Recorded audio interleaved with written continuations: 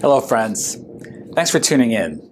Today I want to discuss with you and share with you some updates from the U.S. Citizenship and Immigration Services, which is the agency that administers immigration benefits. So USCIS has recently announced in January 2023 that they will begin to extend the receipts for those individuals that have filed a petition to remove conditions on their residency.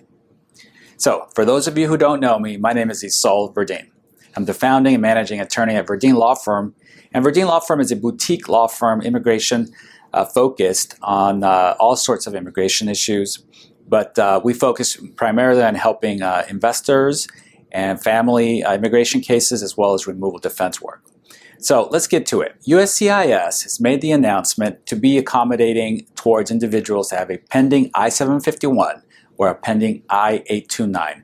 Both of these forms are used by immigrants that are conditional residents to remove their conditions and convert their conditional residencies into permanent residencies.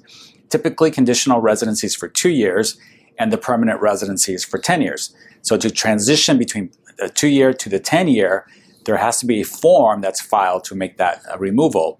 And for family cases, it's the I-751, and for investor immigration cases, it's the I-829. So what USCIS did in order to accommodate for the lengthy processing timelines is to begin to issue a 48-month receipt to extend the conditional residency while the process is ongoing to remove the conditions. This relief of an additional 48 months really allows the conditional resident to rest at ease with all the rights and benefits of a conditional residency. Therefore, they can work, they can travel. They can be completely at ease that they are here legally in resident status.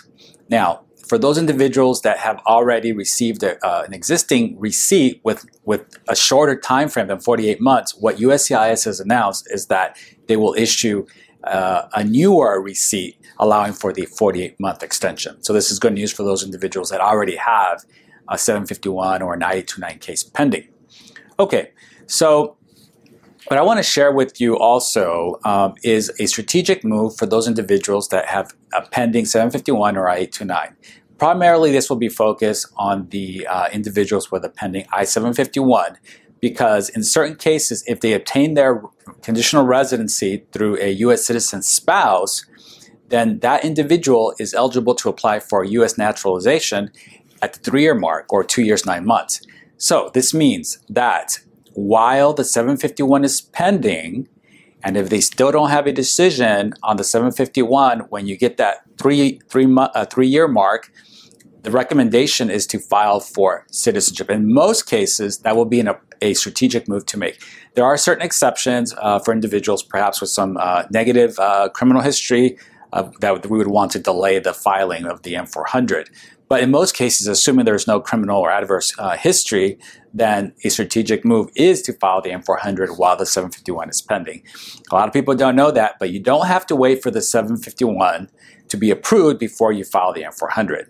So discuss it with your immigration lawyer. It's a great tactical move to make to just fast track all of your immigration status and eventually hopefully secure your U.S. citizenship. I really hope you found this information helpful. You can find more information on the verdeenlaw.com website or at the USCIS.gov website. Both websites will provide you some information on this update. Thank you. Have a great day.